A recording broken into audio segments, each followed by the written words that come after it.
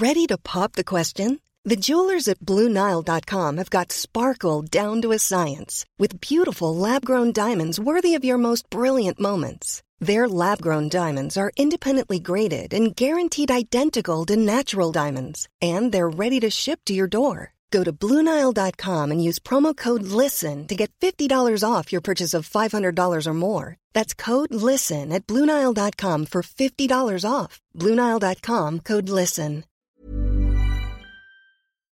We are not going to beat Donald Trump with a man who has who knows how many non-disclosure agreements and the drip, drip, drip of stories of women saying they have been harassed and discriminated against.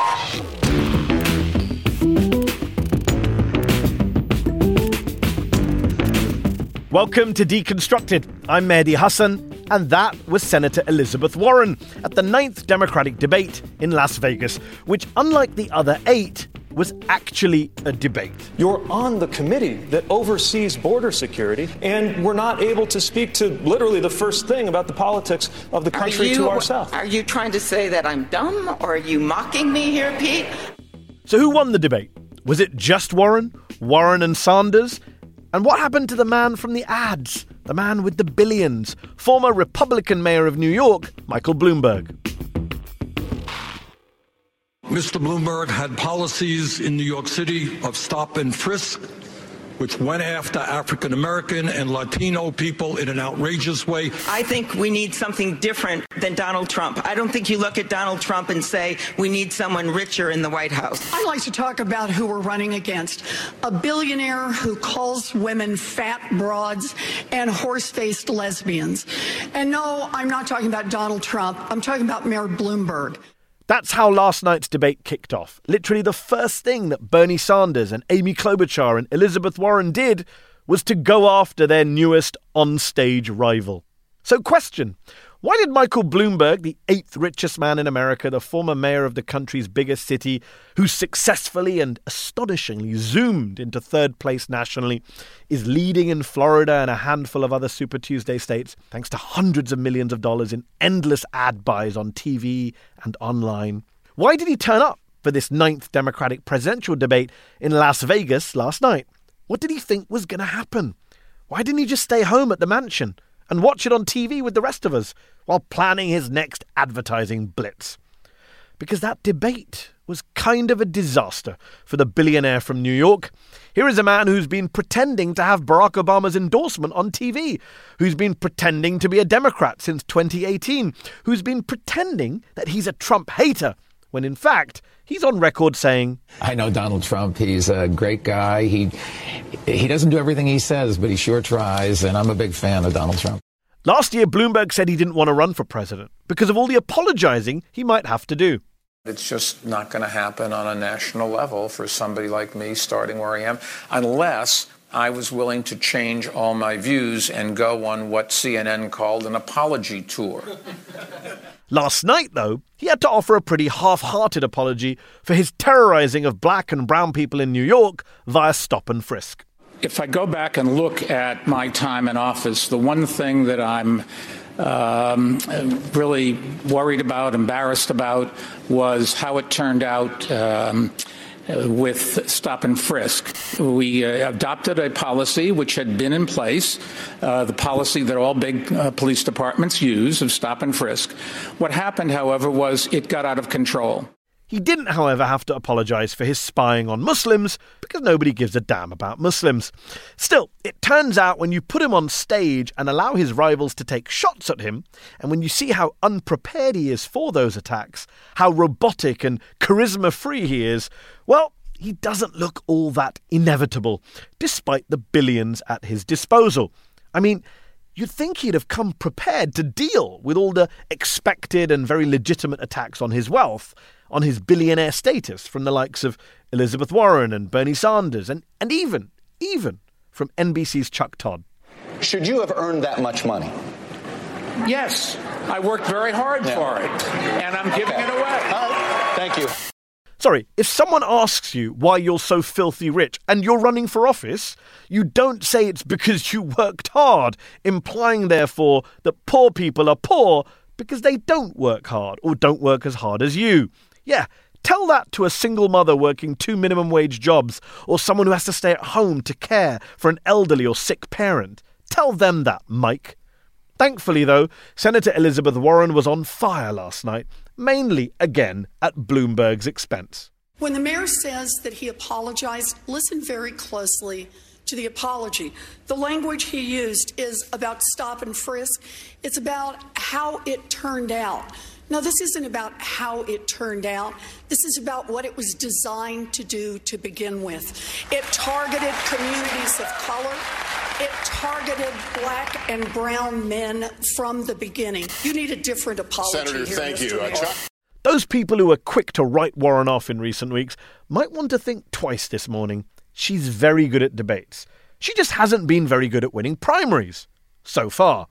So, will this debate lead to a shift in the polls? The polls, remember, that are currently showing Bernie Sanders the clear leader in both Nevada, which votes this weekend, and nationally, where Sanders is 16 points ahead of Joe Biden in second place in the latest Washington Post ABC opinion poll.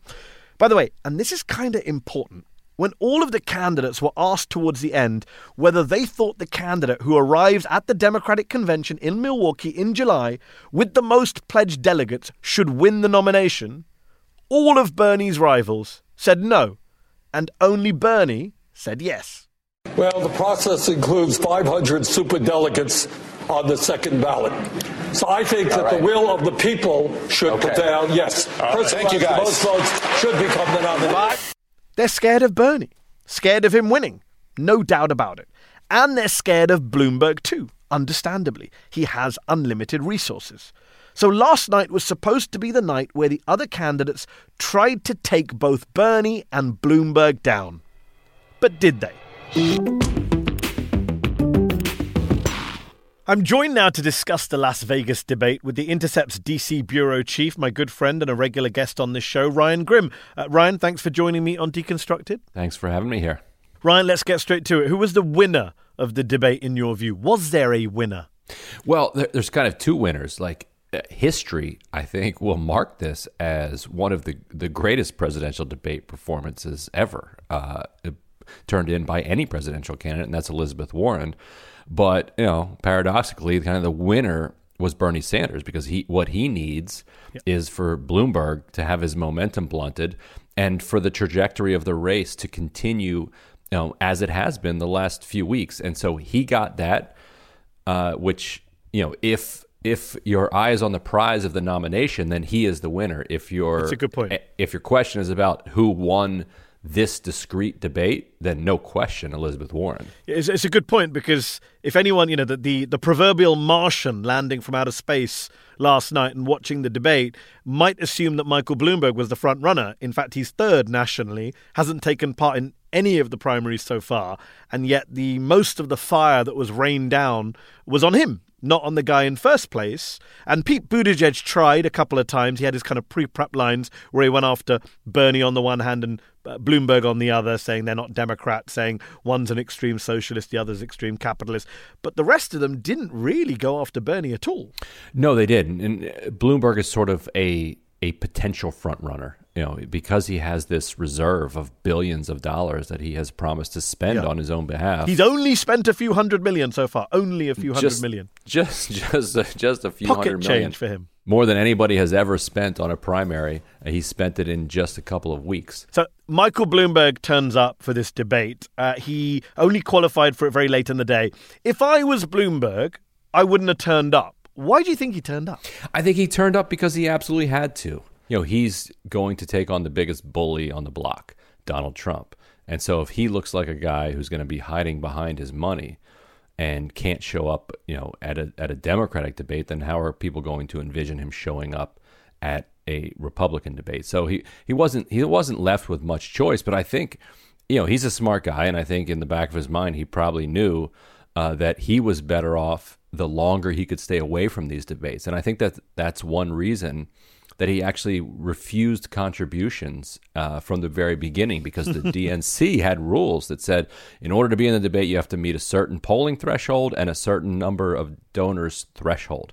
So he figured, okay, well, as long as I take $0 from all people, then the DNC can't force me onto the stage. Yes. Interestingly, it was Warren's people, Adam Green of the PCCC, that kind of publicly and then privately pushed the DNC to change the rules so that Bloomberg could get on the stage. And precisely for this reason, because they know that this is the kind of villain that Warren is most effective at slaying. Oh, yeah. I saw someone tweet that, I think it was Eric Levitz of New York Magazine, that Elizabeth Warren was put on this earth to own Michael Bloomberg. Yes. Which I thought was appropriate. I mean, the thing about Bloomberg, we'll talk about Warren in a moment. The thing about Bloomberg, which amazed me, is you say he's a smart guy. Clearly he's a smart guy. He wouldn't have got to where he is in life if he wasn't a smart guy. And he surrounded himself with some smart people. Tim O'Brien, former colleague of yours and mine, Howard Wolfson, other people who have kind of worked in campaigns or worked in the media. And he's got this far quite quickly, third nationally, first in Florida, almost come out of nowhere.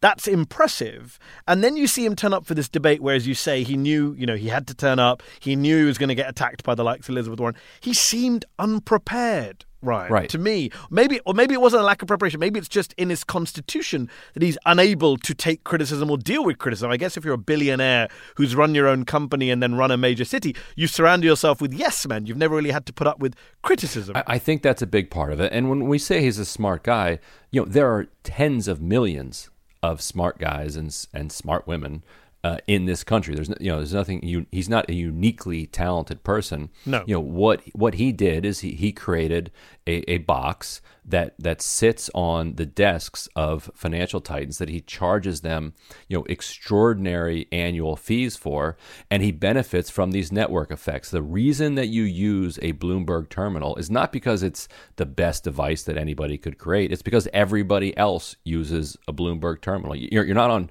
Facebook because you absolutely love Facebook. People are on Facebook because other people are on Facebook. First mover advantage and other things. Right. So he's the guy that made those boxes. That doesn't make him some unique figure. And so I think the gap between the quality of his ads that Democratic primary voters have been watching and his performance. Very good ads. Excellent ads. The best ads that money can buy, quite literally.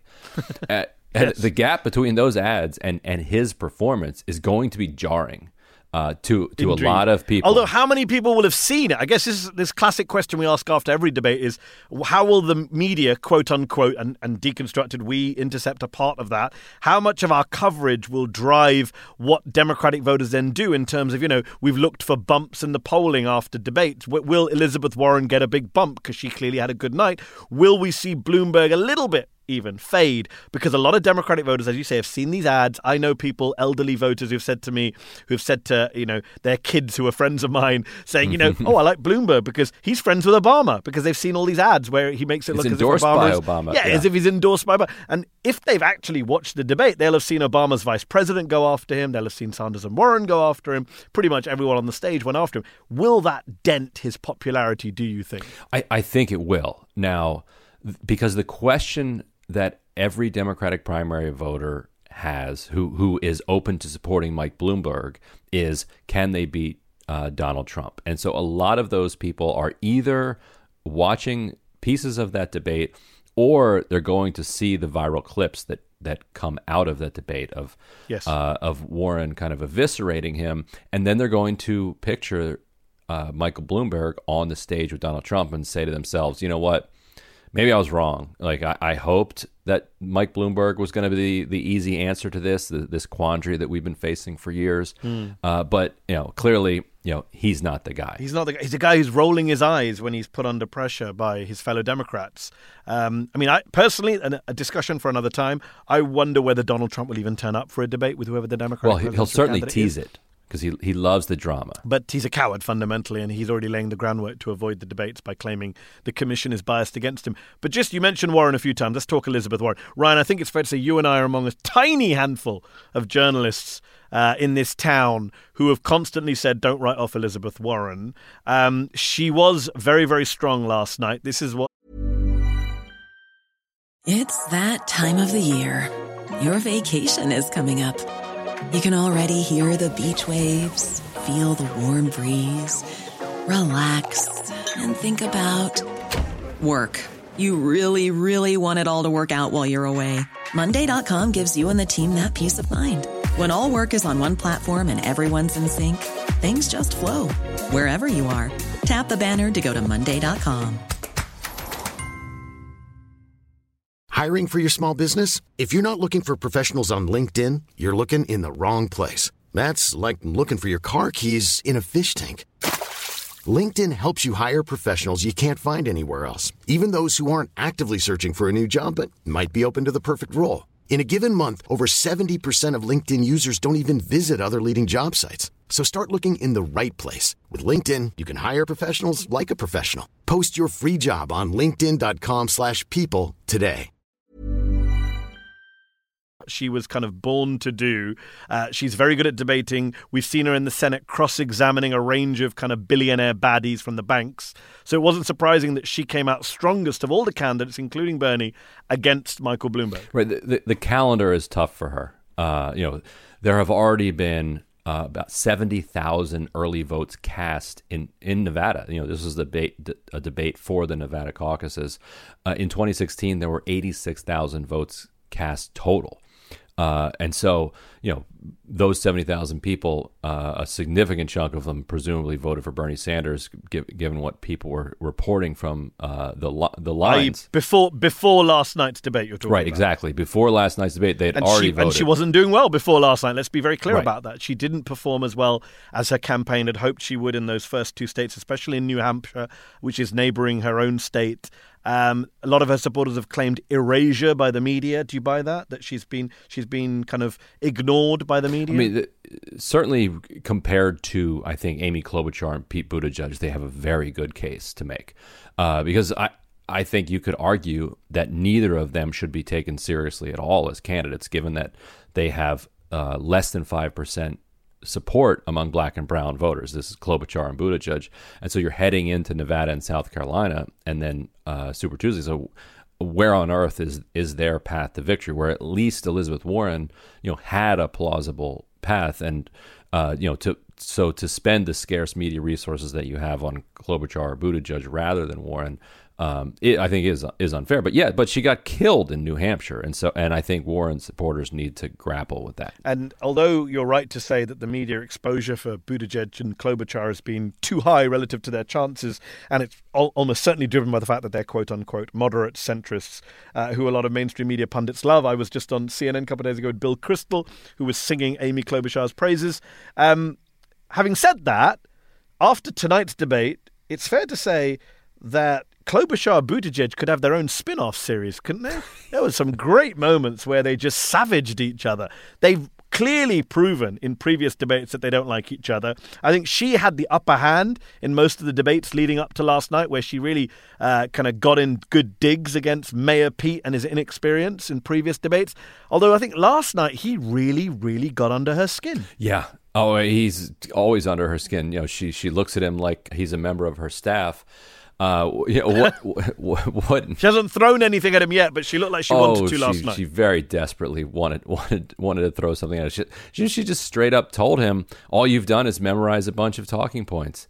And it's kind of true. She went back to a line that she had used to devastating effect on him earlier. But like Klobuchar has a little bit of the kind of Trump language problem, where she'll deliver like a piece of the sentence and not the entire sentence. And so in the earlier debate, she had hinted at how, look, yes, it's fair to say that you're a tough politician if you've won as a gay Democrat statewide in Indiana, but you haven't. You lost badly. So, but she kind of butchered it a little bit the first time she tried it. So she went back to it this time and reminded people that he had run statewide in Indiana and lost by 20 points. And then she added the point that that he lost to the guy who then himself later lost to a Democrat in a Senate race. So it was not an unwinnable race. But it was Buttigieg who really got some blows in on her, I thought, last night, when he pointed out the fact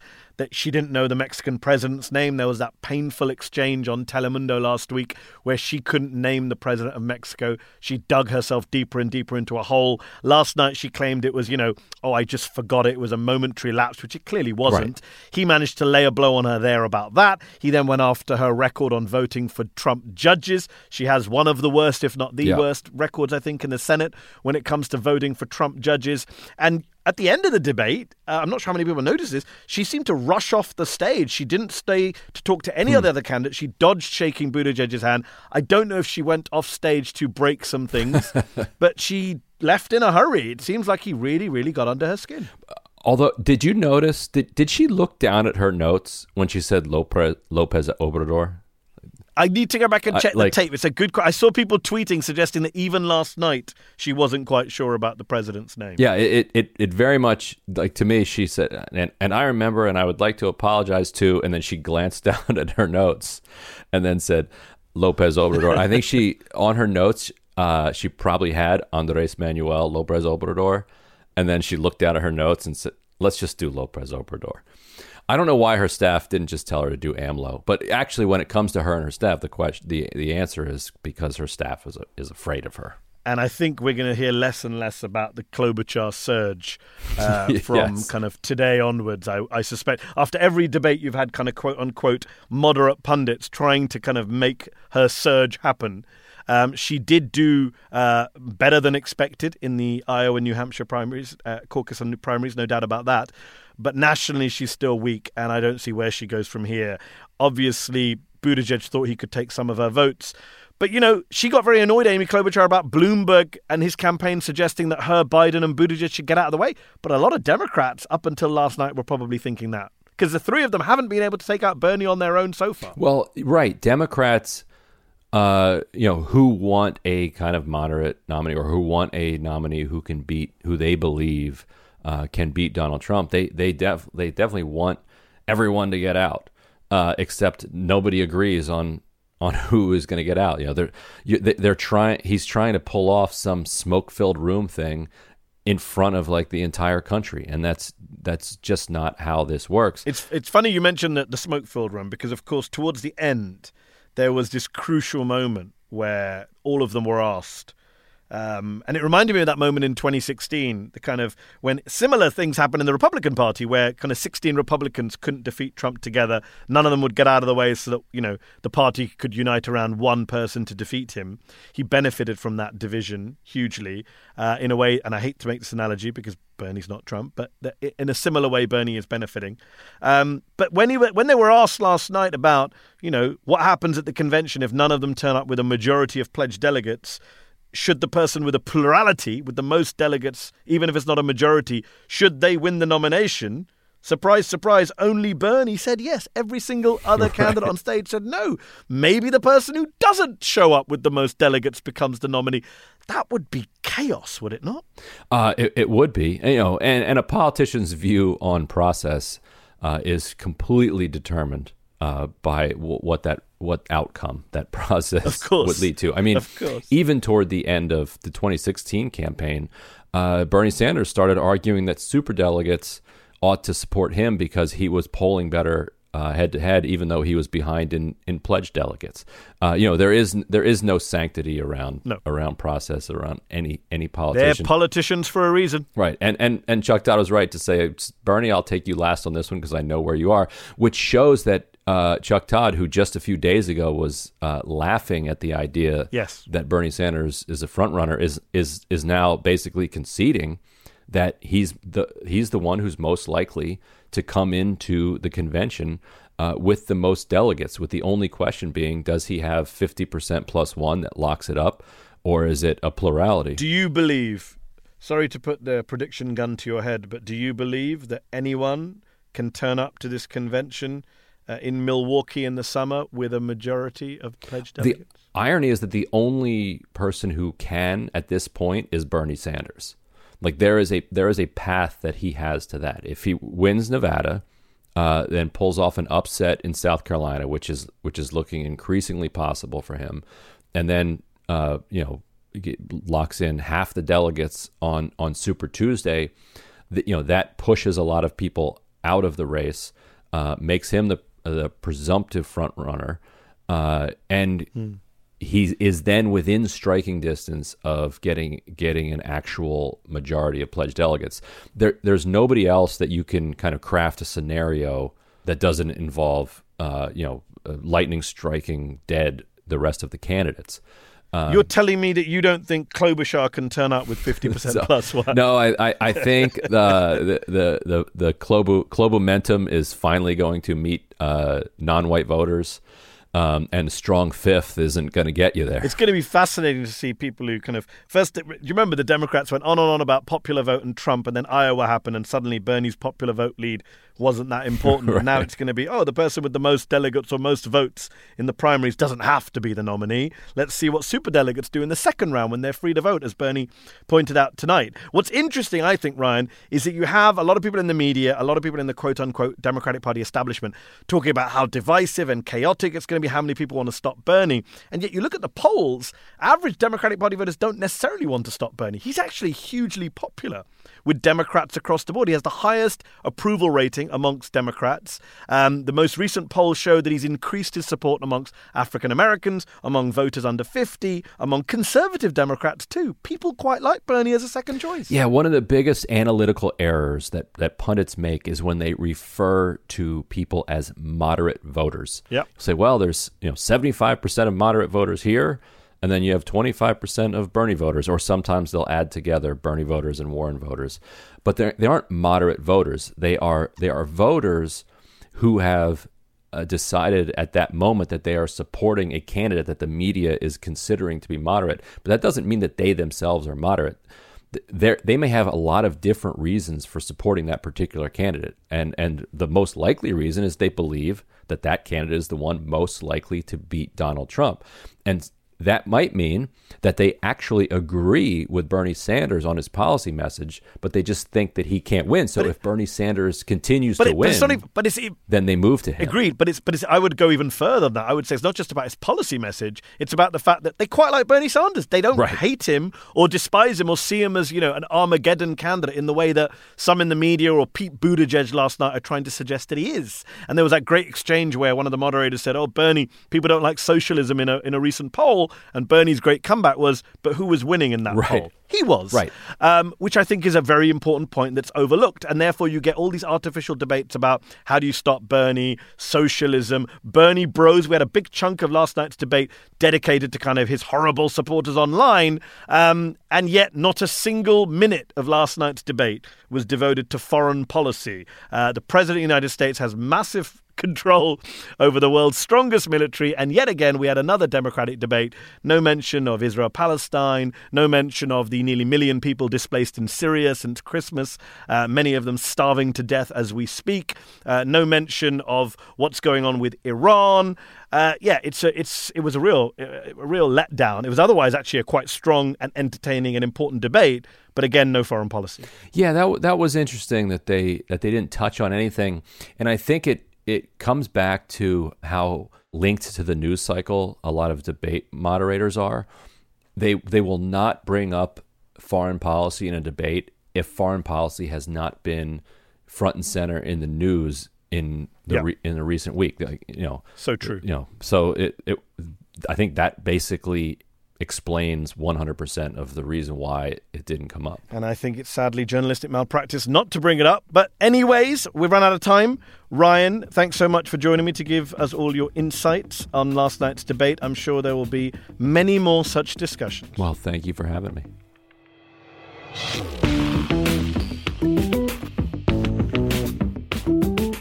That was The Intercept's DC bureau chief, Ryan Grim, discussing last night's debate in Las Vegas, and that's our show. Deconstructed is a production of First Look Media and The Intercept. Our producer is Zach Young. Our theme music was composed by Bart Warshaw. Betsy Reed is The Intercept's editor-in-chief. And I'm Mehdi Hassan. You can follow me on Twitter at Mehdi R. Hassan. If you haven't already, please do subscribe to the show so you can hear it every week. Go to theintercept.com/deconstructed to subscribe from your podcast platform of choice, iPhone, Android, whatever. If you're subscribed already, please do leave us a rating or review. Do it. Go do it now. It helps people find the show. And if you want to give us feedback, email us at podcasts@theintercept.com. Thanks so much. See you next week.